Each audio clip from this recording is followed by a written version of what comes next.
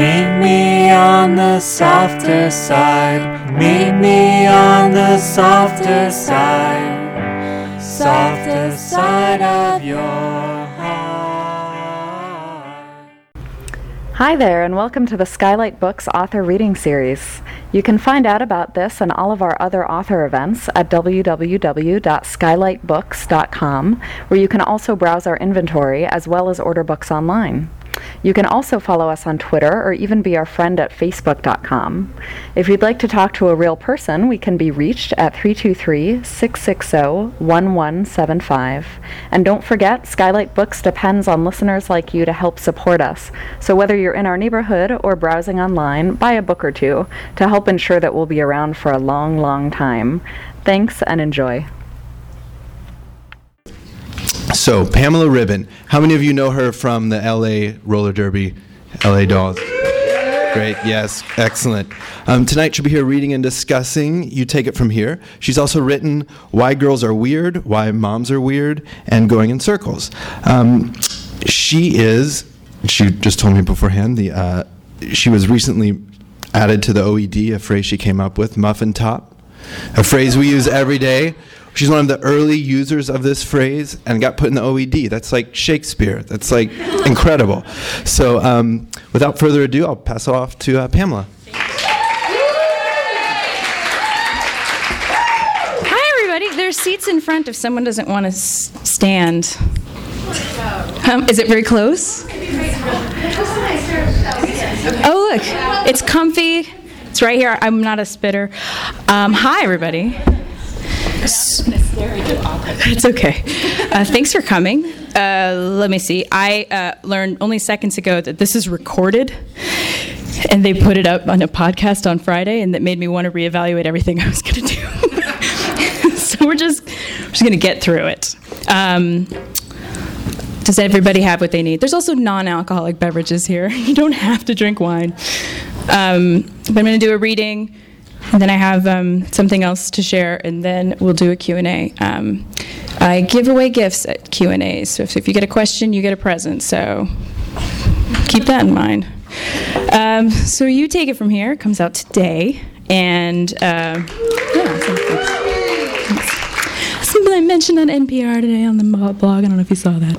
That was really nice. But I'm going to read something early on so that I don't have to explain too much. I just want to be like, oh, hey, oh, hi. Hey, it's nice of you to come.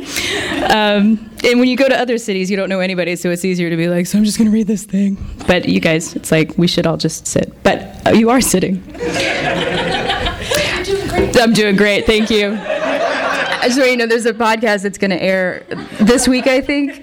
I've never been more awkward. It is an hour of absurdity. Like the man, I think I made him blush more than once. It's called This American Wife, and it's me at my finest, I assure you. Okay, so this is about two best friends. All you need to know for this thing I'm going to read is, this is early on in the book. They're on a road trip. They just went to Sonic. This takes place mostly in a fictional town called Ogden, Louisiana. If any of you have ever met my friend Annabeth, it's lightly based on her, but mostly her accent. So when I read, I will be doing a spot-on Annabeth impression. The book is a letter to Smidge's daughter later, so every once in a while there's a reference to your mother, and that is Smidge. Okay, so this is chapter 5. You do not need to read along. Once we were back on the road, Smidge let out a giggle as she remembered something. So, she sang, guess what I'm fixing to tell you, what had happened to me Friday night. Smidge held her gigantic cherry limeade with both hands, bouncing the already nearly empty styrofoam cup on her knees, both feet kicked up on the dash. The sugar was working, obviously, but I think the vacation was starting to get into her blood as well. Tell me what had happened, I drawled.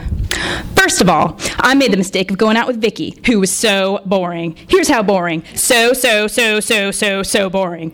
6 so's. 6. Maybe even 7. That is boring. Yes. And it's all your fault for going out with that guy who had rapist hair when we were supposed to talk on the phone, leaving me to fend for myself with Vicky. In fact, all of what I'm about to tell you is your fault, so I hope you're ready to start feeling guilty. Rapist hair was originally named Lane, but when I emailed Smidge a photo of him, she just replied, "Rapist hair, do not date." She was right, of course. Not about the hair, but the dating part. He started strong, tall, good chin, dark eyes, but he had a terrible habit of intentionally making bad jokes and then acting offended when I didn't laugh at them. It got worse. Once inside his apartment, I saw he had an iguana. I would like to receive some kind of medal or certificate for not screaming while running from the building right there and then as if he were an actual rapist. Instead, I waited at least 10 minutes before pretending there was an emergency that would somehow render me unable to contact him for the rest of my life. Nights like that sometimes left me thinking, maybe I'll just move in with Smidge, be her Boston wife. Jenny can think of me as some weird aunt, and I'll live in the back room and clip coupons in front of a dusty old television while having an intimate one-sided relationship with Drew Carey on The Price is Right, where I yell at him about the rising cost of olive oil. There was something about it that just felt so much easier, letting her make all my decisions, just melt into someone else's life and disappear, no longer worrying about what I'm going to do next. It's funny how you can be so wrong about something. I propped my elbow to rest my head in my hand. Let's focus less on what's my fault and go back to your complaints about Vicky, I said. Ugh, Vicky. Sick, so boring. All she does is talk about that dog, I swear to God. She got a dog, did you know that? No, some kind of shih tzu. Looks like someone took a pretty dog and melted it down, named it Barksy. Like she's 2. Now, what kind of grown-up names a dog Barksy, honestly? And she can't stop going on about the damn thing. Barksy jumped on my bed. Barksy ate a carrot. Barksy got stuck in the pantry. I want to be like, Vicky, just have a baby. I will steal one for you if I have to, just to make you shut the hell up. She is turning into one crazy woman, Danny. I can't even take it. Okay, so she's got raisiny ovaries. Lots of people have problems. Just fix it. The cat is enjoying this. One had to be careful in telling Smidge personal information, as she'd find a way to fit it into one of her rants like a piece of trivia. Fun facts, everyone knows, no big deal. I think Vicky would prefer I wasn't privy to the workings or non-workings of her reproductive system, but to Smidge, if it were really a secret, she wouldn't know about it. In her mind, if you're talking about it to someone, obviously you don't mind someone else knowing. Smidge, I gently scolded. What? You've got the ovaries of a golden girl too, but at least you put them to use most nights. Can't wait to find out which derelict will end up being your baby's daddy. With my right thumb and forefinger, I reached out to the front of Smidge's tank top and flicked the very tip of her tiny nipple. She instantly doubled over, howling and laughing, clutching her chest. I earned that. Yes, you did. So, to numb the pain of Vicky's dog-a-log, I started drinking. The next thing I know, I have had a bottle of wine and a half. That's usually an alarming amount of wine to anyone else the size of Smidge, but my friend never met a blood alcohol content she couldn't handle. I'd seen her drink Marines under the table, Marines at a bachelor party, in a strip club, in Patpong, Thailand. Smidge fiddled with her sunglasses as she talked, playing with the hinge in a way that was definitely going to cause them to break. And that's fine, all that wine, she said, because Ginny's at her friend's house for the night and Henry's out with Tucker. And I suddenly realized that all I want to do is get into bed and watch an old movie without Vicky. I just want my bed and some Turner Classic Movies. I start wanting it so bad I'm practically salivating. So I'm cleaning up, doing the dishes, washing up a little hint, you know? I put on my pajamas trying to give some clues. The ones with all the happy tacos on them, those are paints that say I am going to bed. But this girl's just standing in my kitchen chatting away. So now I'm fixing to kill this woman who thinks I actually want to hear about her dog baby because she will not take the hint. Crap, I just broke my sunglasses. Smidge leaned forward to scroll through the radio stations, unable to find one that wasn't pure static. She banged the knob with the palm of her hand, silencing it.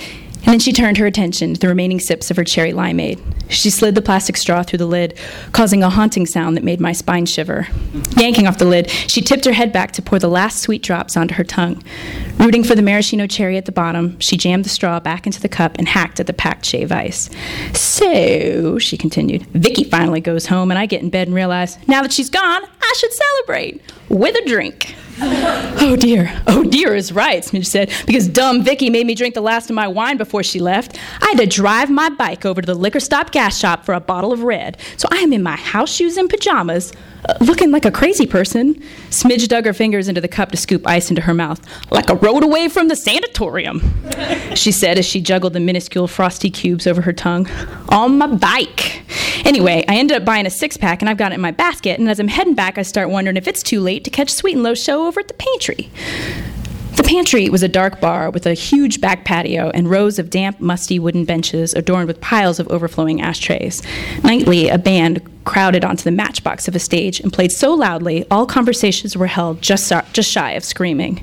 You never went home from the pantry without a damaged larynx. Smidge, tell me you didn't go to the pantry on your bike in your house shoes. I was mostly sure that house shoes were the same thing as slippers. I understand what the people of Ogden say and do, but it's neither my native tongue nor my first instinct when it comes to communicating. For instance, I would never say I drove my bike, even if it were a motorcycle. Smidge patted me on the hip. I parked my bike up to the post like I was hitching a horse, hid my six-pack in a bush by the back door, and I waltzed into the pantry just in time to hear Lowe sing Midnight Train to Georgia. I would never think to do these things, to wander around looking for fun while intoxicated and wearing pajama pants.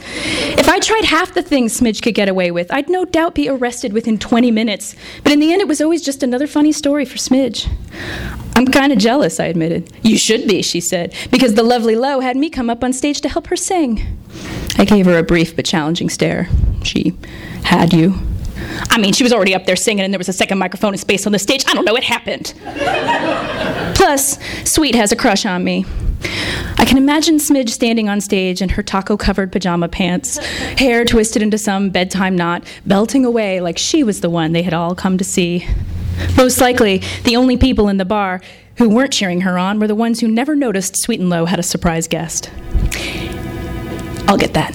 Anyway, I take a bow and the crowd goes wild, obviously. Then I head over to the bar to finish my drink, and who's sitting there but your buddy, Tucker Collier? And guess what he said? Can I request some Skid Row? He said, if you could kindly do me a favor and stand still for a moment, I need to call your husband to inform him that you are neither dead nor kidnapped. Smidge had left her house wide open with all the televisions on, and just like I'd always imagined was possible, Henry came home to find that busy, empty house and assumed that someone had snatched his wife. Had he already called the police? And no. Once he knew Tucker was on his way to the pantry, he figured he ought to find out if I was here first. So if I had been kidnapped, I could have been dead before he even bothered to check on me, so I'll make sure to be mad at him later for that. But the moral of this story is, my husband must really love me, because I don't know why else he hasn't killed me yet. Henry loves Smidge in a kind of old-timey way that you rarely see men love women anymore. Not just in the way that he looked at her like she was always telling the most fascinating story, or how when he came home from work, the first thing he did was bend down toward her until his head rested in her lap, and she rubbed the back of his neck with her hand. It wasn't in how they made each other laugh, or how he would cook until she begged him to stop feeding her. It wasn't in the way he brought home flowers every Friday. Henry's love was in his patience. We all endured Smidge, but the rest of us shared the burden, spread it around a bit. Henry was the only one who was her husband, the one man in her life. There are statues less patient than this man. Even a statue would have found a way to mobilize his marble stone mouth just to tell your mother to shut her crazy ass up. But Henry, he just nodded, rocked his head and absorbed her words. And the more Smidge consumed, the more he doted. Sometimes I wondered if his insides were riddled with ulcers. So, Tucker calls my husband and tells him that he found his wife. Henry goes to bed. Once the bar closes, I figure I better get home. So I do, on my bike, somehow, and then I wake up the next morning and I get a phone call from Sweden. Sweden? Like the country? Smidge threw her head back and cackled. Yes, Sweden! They were just looking over their recent online orders, and they wanted to know if I meant to purchase a chair shaped like an egg. What did you say? What do you think I said? I immediately answered, yes, ma'am, I did. Oh, no. She pulled her eyelids with her thumb one at a time, trying to keep her mascara away from her tears. Well, I'm sure I wanted it when I bought it. An egg chair, and then my credit card company called to also make sure I meant to purchase a brand new laptop computer. Smidge! I know! So what I'm telling you is that last weekend I made a $2,000 drunk dial on my credit card, which is why I'm now asking you to drive faster, because I want to make sure I'm long gone and far away by the time Henry finds out. You are a dead woman, I said. So we drove in silence for a while as I tried to imagine what would happen if one day everybody decided Smidge should be forced to do what we said for a change. Just for one day. What if she ever had to answer to anybody? I don't think she could handle it, living under rules that weren't hers and hers alone. I was just about to ask her which one of us she'd let be the boss of her when I noticed she'd fallen asleep, a thin red line of cherry stain on her upper lip. Her hands twitched as the empty styrofoam cup tumbled to her feet.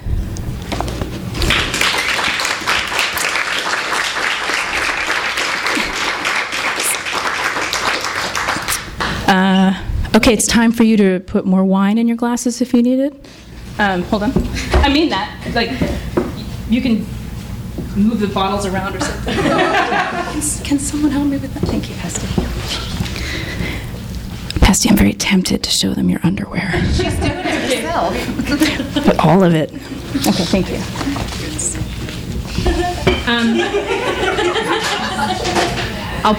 I'll fix those in a second, but I usually give a thank you. See, Tilda, that's a friend. Derby, roller derby. I usually give a gift for farthest travel. I see a lot of local people, but did anybody come from farther than? And look, Mission Viejo. Can anybody beat Mission Viejo? Yeah. Please come get your tiara. For you are the queen of the book signing tonight. Thank you. Okay, the rest of these are for questions, so I'll move.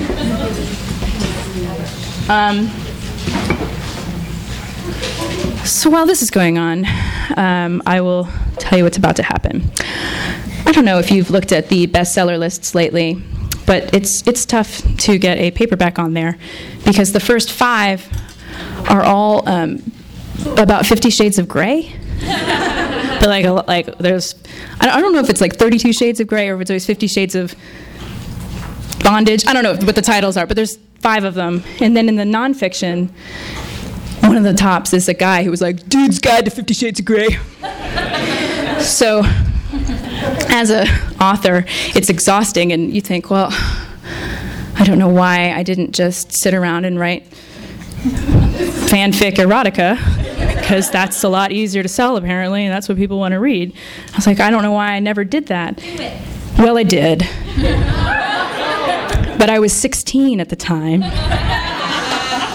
Now, so fans of Little Pam, or I did not want you to not get anything out of your experience here tonight. Little Pam was 15 when you met her, and when I left you with her, because Little Pam at 15 had not been kissed yet, but she had a lot of hopes and dreams. And Little Pam at 16 has had a kiss. Probably one boob had been touched at this point. And she had a lot of hormones and a notebook where she wrote about them. Look, I think, no, I was just about to say nobody ever read these, but I don't think that's true. I think I once again made a copy and gave a boy. I know. So I'm going to tell you that I couldn't remember if I had read these to you guys before. And because I have a memory of saying them and someone being terribly uncomfortable, and then I remembered it was my boyfriend Jason. And I didn't read the whole thing. He had actually told me to stop. And so I said, look, I'm just warning you, I'm going to read these tonight, so if you need to leave or something. And he was like, okay, good, thank you. And I said, is it hard to hear me talk about love and lust about some other guy, or is it just graphic? And he was like, no, I'm mortified for you. It's too hard to listen to when I'm right next to you. So there's your cue. We're gonna get through one, and if you like it, maybe there will be more. But I don't know. I can't believe this is gonna be on a podcast on Friday. Why do I do this to myself? March 22nd, 1992. It's called ... For this does not give justice to the last 2 days.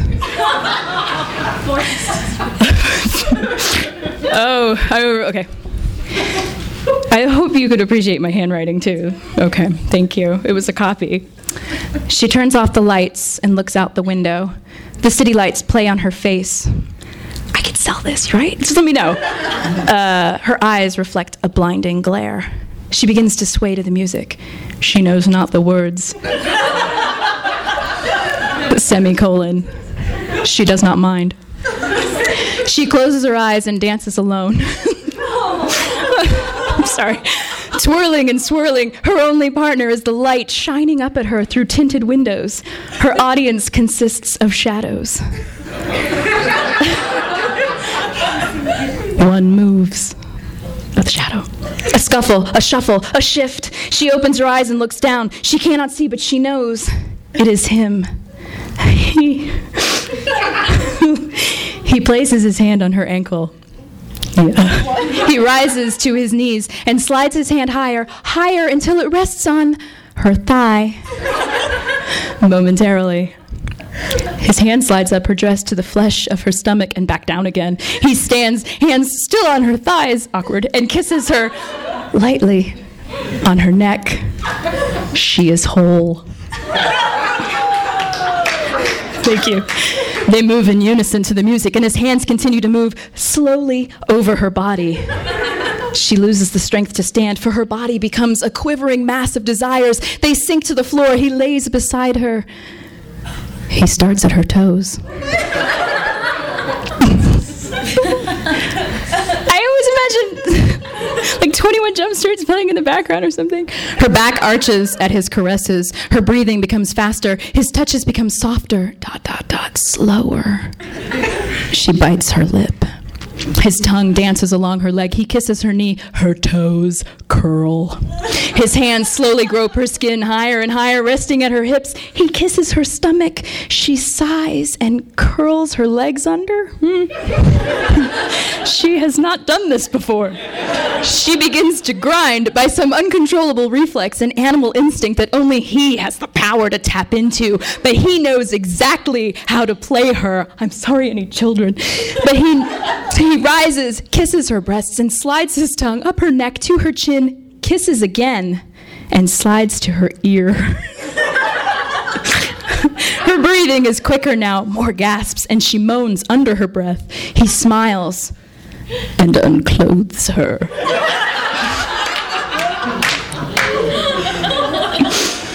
His touches electrify her senses. She bites hard on her lip to silence her ecstasy. She grasps his shoulders as their bodies move in syncopated time.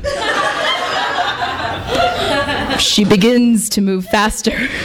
He keeps his pace, which spins her more into a frenzy. Her desires overwhelm her, for she has never felt like this before. So alive.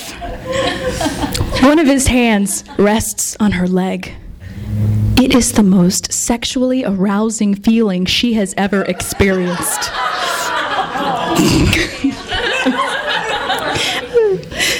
Glad you're all my friends now.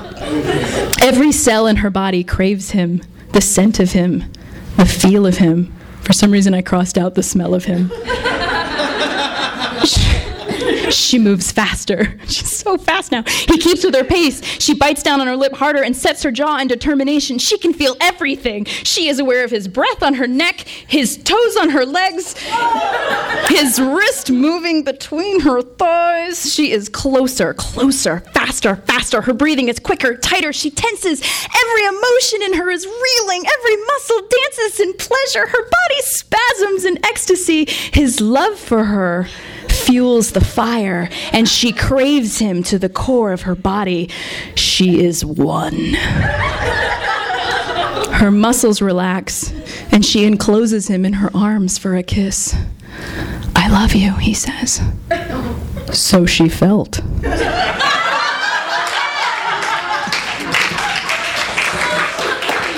Yeah. Take that, 50 Shades of Grey. Thanks, guys. It's all about Twilight. I imagine if I'd had Twilight back then. I'm not going to read this one. I just want you to see it because it's so funny. I wrote you a letter. What's wrong with me? Look at it. It begins, "Where are you?" Can you see this letter from me? I think, yeah. Where are you? Mouse? Come to the window. Why won't your mom let me in? Okay. All right. And this one I don't need to read, but it's a poem called Sandalwood Dreams. Just didn't want you to miss that. Okay. Here we go. Please make her stop. All right, here we go. I can't even look at you guys. You aren't looking at me either, so we're all obviously... Here we go. Excuse me, you say, as you bump my shoulder when you enter.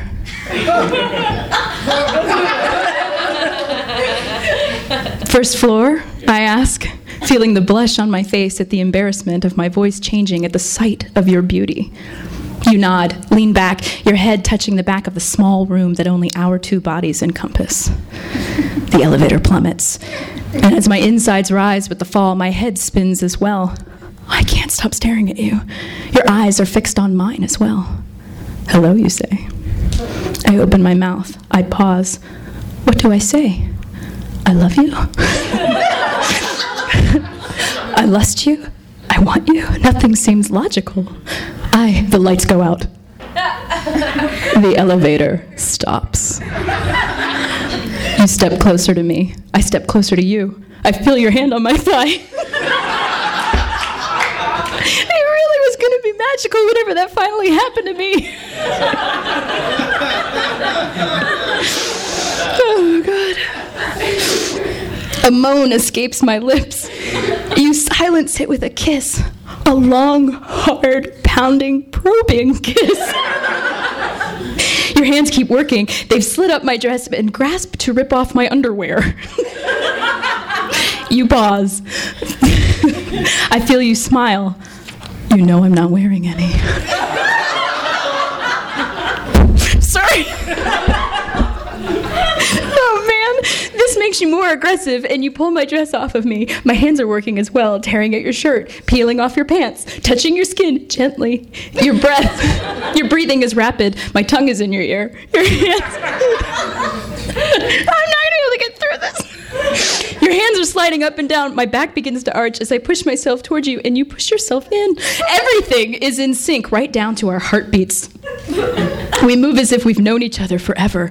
Your fingers tease parts of my body as my tongue teases parts of yours. We move fast, faster. Your hands are gripping my sides as you hold me against the wall with a dominating force. My body is tingling, but unbelievably aware. My eyes are closed as you kiss my face, and the elevator starts again. We are moving faster as the elevator drops, falling faster, moving faster. Our screams unite in pitch. We hold, muscles tightened, nerves on fire, heads spinning, hearts screaming, backs arched to the fullest degree, and we both feel the rush. The elevator continues to soar downward, and our moans begin to fade as we open our eyes, and the elevator smashes to the ground with a shattering impact that takes us both into a world beyond.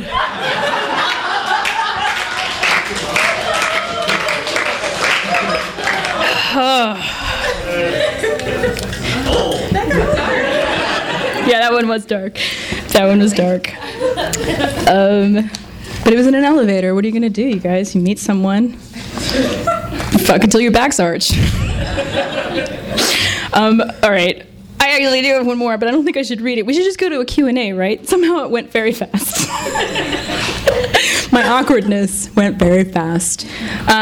We could do a couple of questions and some presents, and then if we want, I can do one more of these ridiculous things. But does that sound good? Yeah. Is it just up to me? Okay.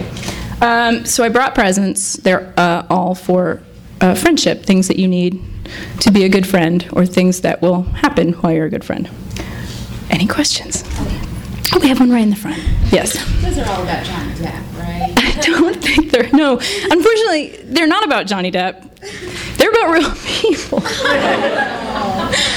Oh, I know I should lie to you in public. It's never my first instinct.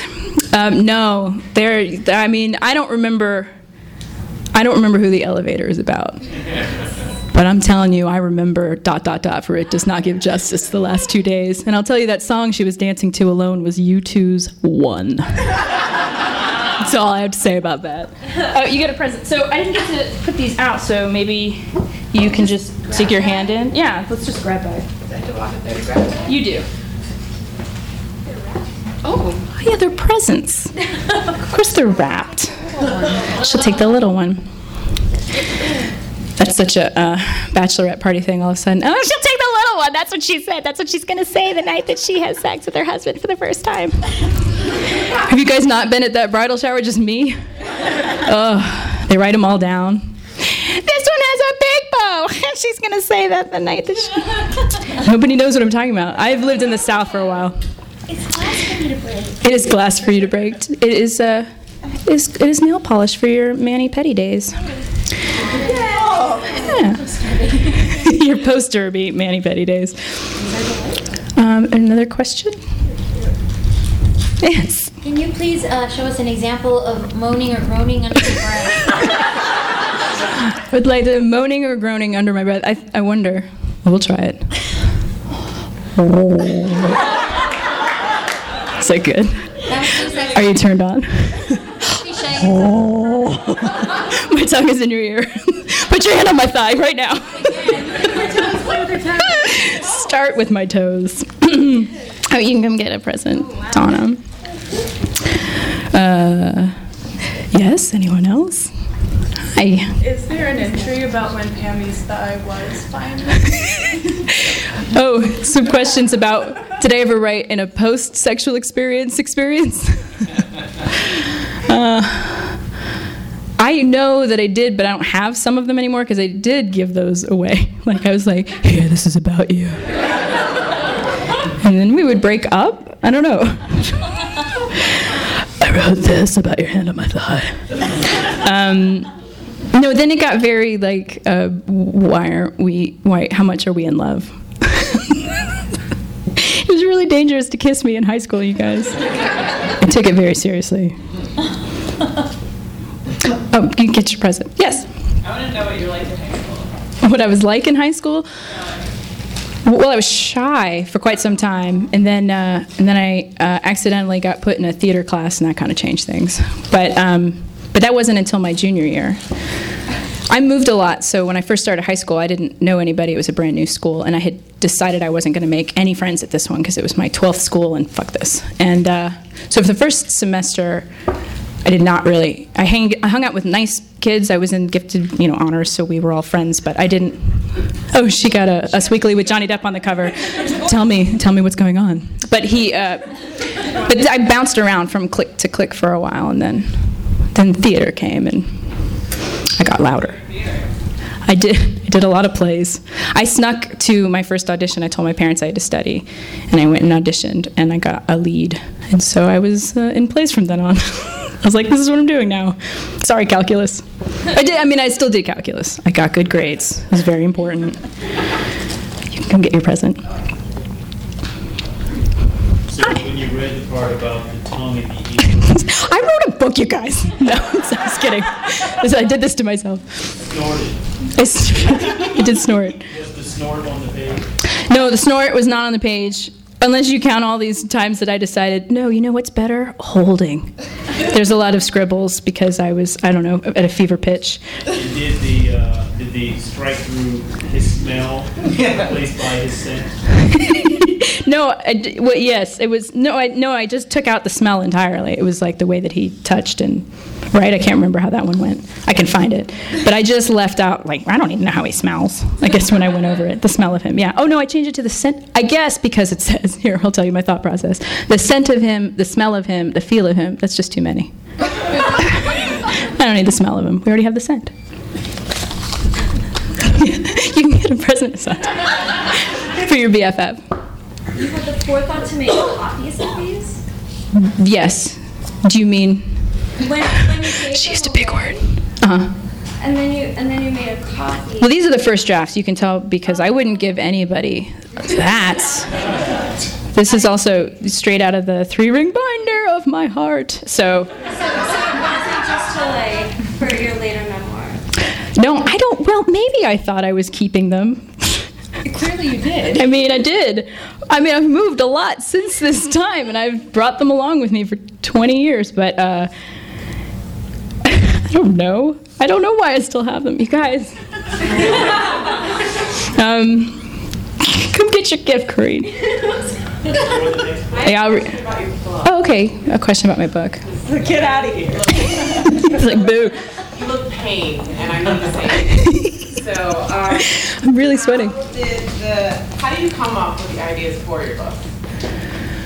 All 4 of them now. Well, I know about one. yeah. I was there when you asked a bazillion questions about passing that damn star, and I'm still mad at you about that. But everything else, how did you come up with Mom and Girls Are Weird and this one's particular? Well, most of them, Why Girls Are Weird came out in a sort of backwards way because it was how can you take your website and turn it into a novel? So that was that question.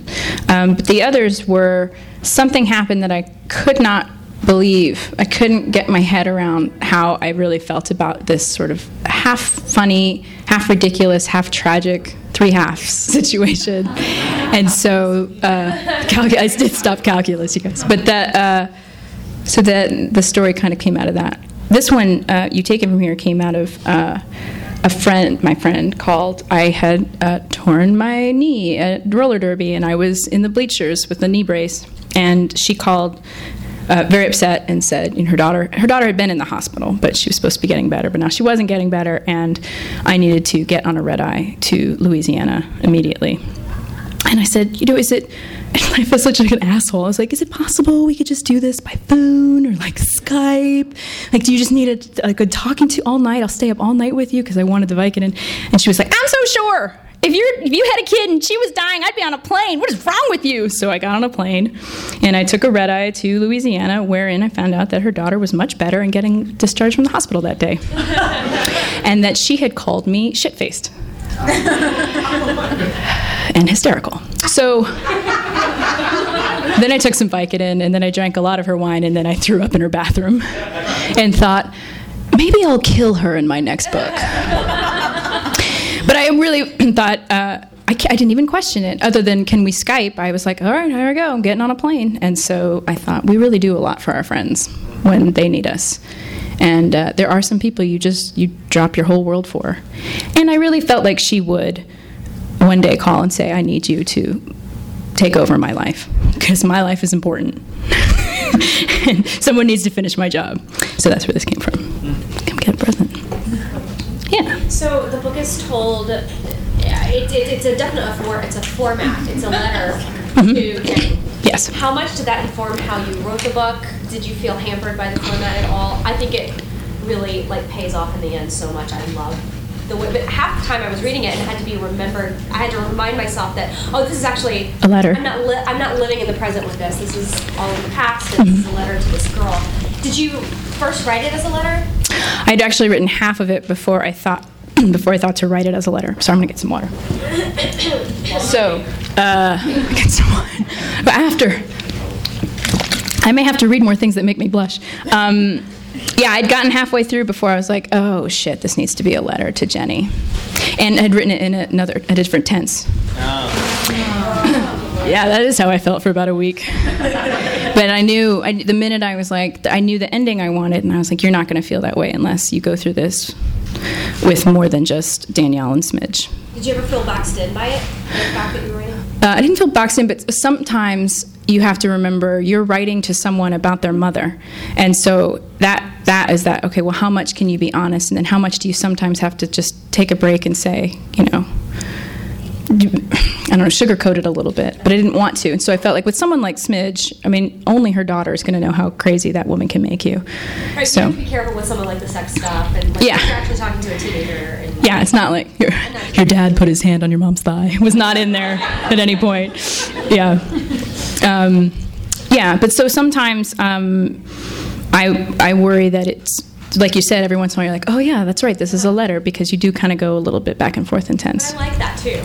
Well, thanks. You kind of get lost in it, and you're like, oh yeah, this is a letter. She's read it. Spoiler. Come get a present.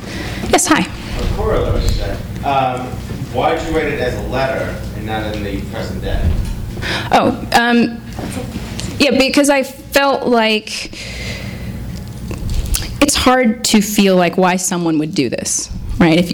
On the surface, if you were like, your friend tells you hear about someone whose friend says, oh, and then just come live my life and drop yours, we would all be like, why would you possibly? This makes no sense at all. So I thought if it's a letter explaining that it has happened, and here's how it happened, and here's the truth that you didn't know, and here's why this happened, that then for the reader, you're being told, you're not going to know the ending of the story. You think you know, oh, two friends, one's sick, I know this ending, I don't have to read it. But it starts with, letting you know there's a lot more to learn than what you think that story's going to be. You can come get your girl present. What has been opened? I missed all the... What did you get?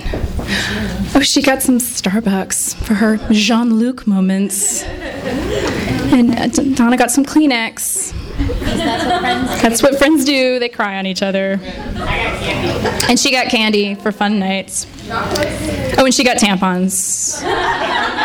Because bitch always be taking your tampons. Do you have more questions? Yes.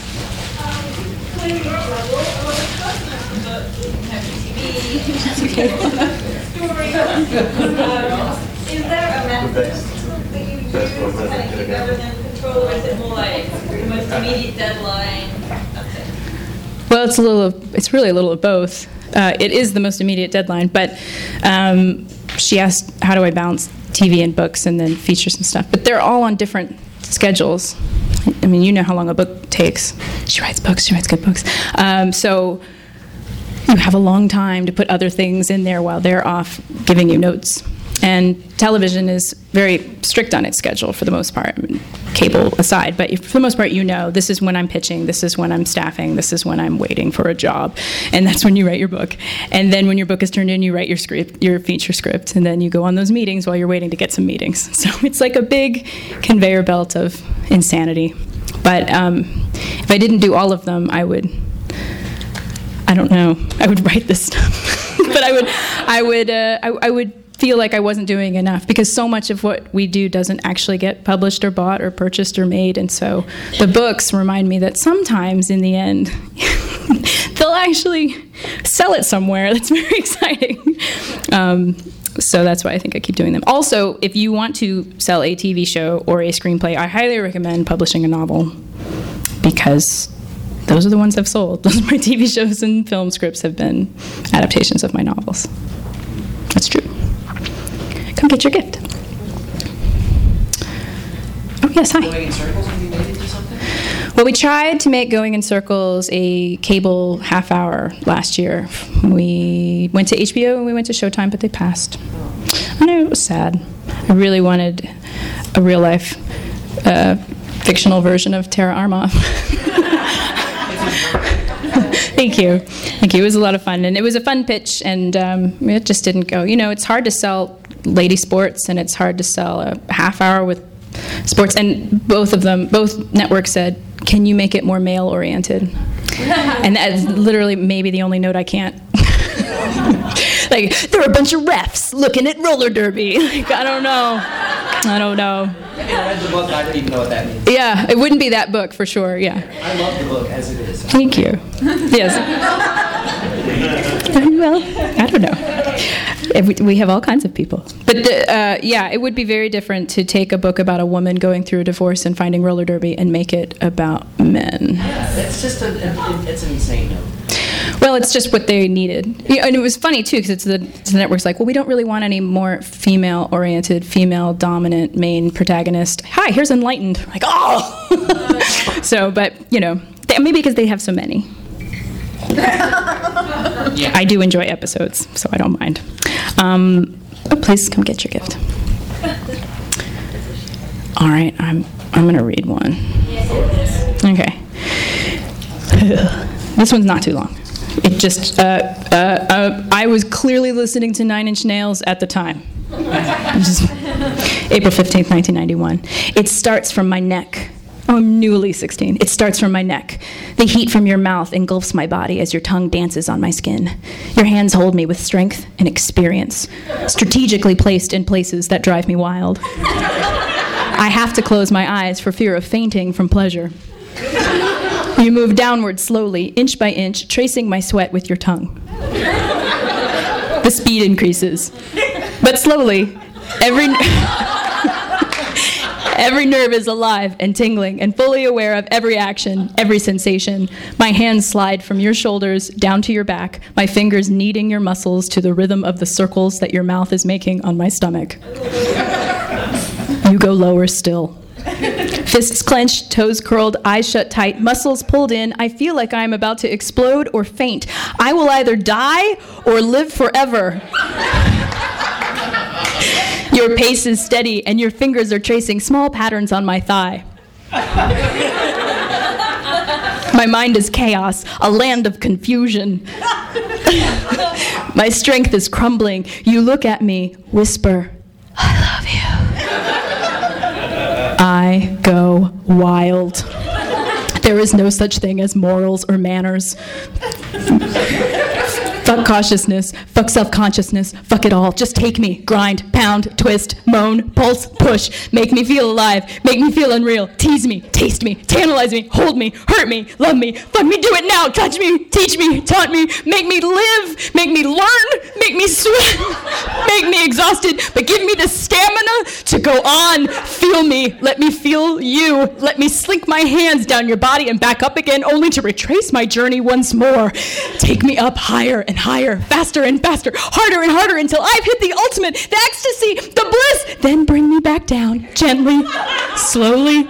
Every sensation slowly fades away as I open my eyes and my breathing slows and I fall dead in your arms, knowing that I will always love you.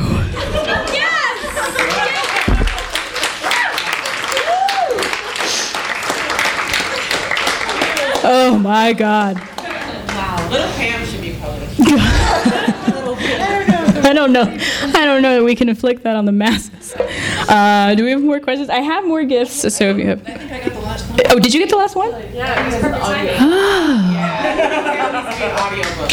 timing. Oh, an audiobook. An audiobook of Little Pam. It'll be called Touch Me, Only on My Thigh, Please. My friend recorded all the Shades of Grey series. Really? Can you imagine? That's what I get on the bestseller charts with. My audiobook for my teenage diary. Hi. Were you always the protagonist in your erotic writings, or did you ever write like erotic fanfic? Fanfic. Well, when I was very little, I used to write fanfic of The Outsiders, but I was in it as I was Dallas Winston's little sister, and I hung out with Johnny and Ponyboy, and we got into trouble together. We were at the church, whatever. But I met S.E. Hinton at the LA Festival of Books, and I brought this my tattered Outsiders.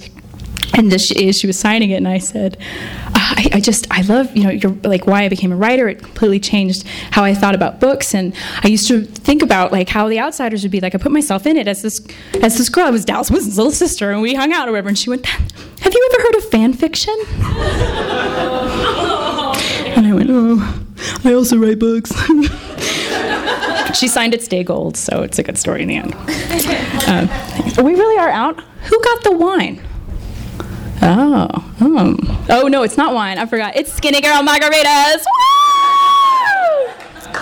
Do you have any writings after you had sex? We've had this question before. You guys are getting personal. I mean, I wrote this after I've had sex. All these books you can get here at Skylight Books. Not a virgin. No, all of them. 100%. That is not a lie. Maybe not some of my plays. It was special. We waited so long, and then eventually you're like, well, I guess nobody's going to get this. And then you're like, will you take this? And they're like, no. Then there was the year, will you take my virginity? No. It's a great year. This is recorded.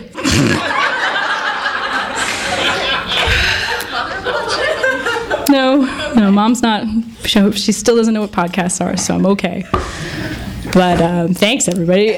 Do we have more questions, or should we? Which thigh? What is this? I can sign books? Yes, I can sign books. Which thigh? You can ask that when you come up and I sign your book. Yes, so we should sign. Thank you guys so much for coming. Thank you. Okay, where do I go? Step over here. Okay. I'll sort them out. I'll get out of your way. Sure. You've been listening to the Skylight Books author reading series. Don't forget that you can check out this and all of our other great podcasts at www.skylightbooks.com. Today's music was provided by Fragile Gang. You can check them out at MySpace, Facebook, and the iTunes Music Store. Thanks for stopping by, and we hope to see you soon.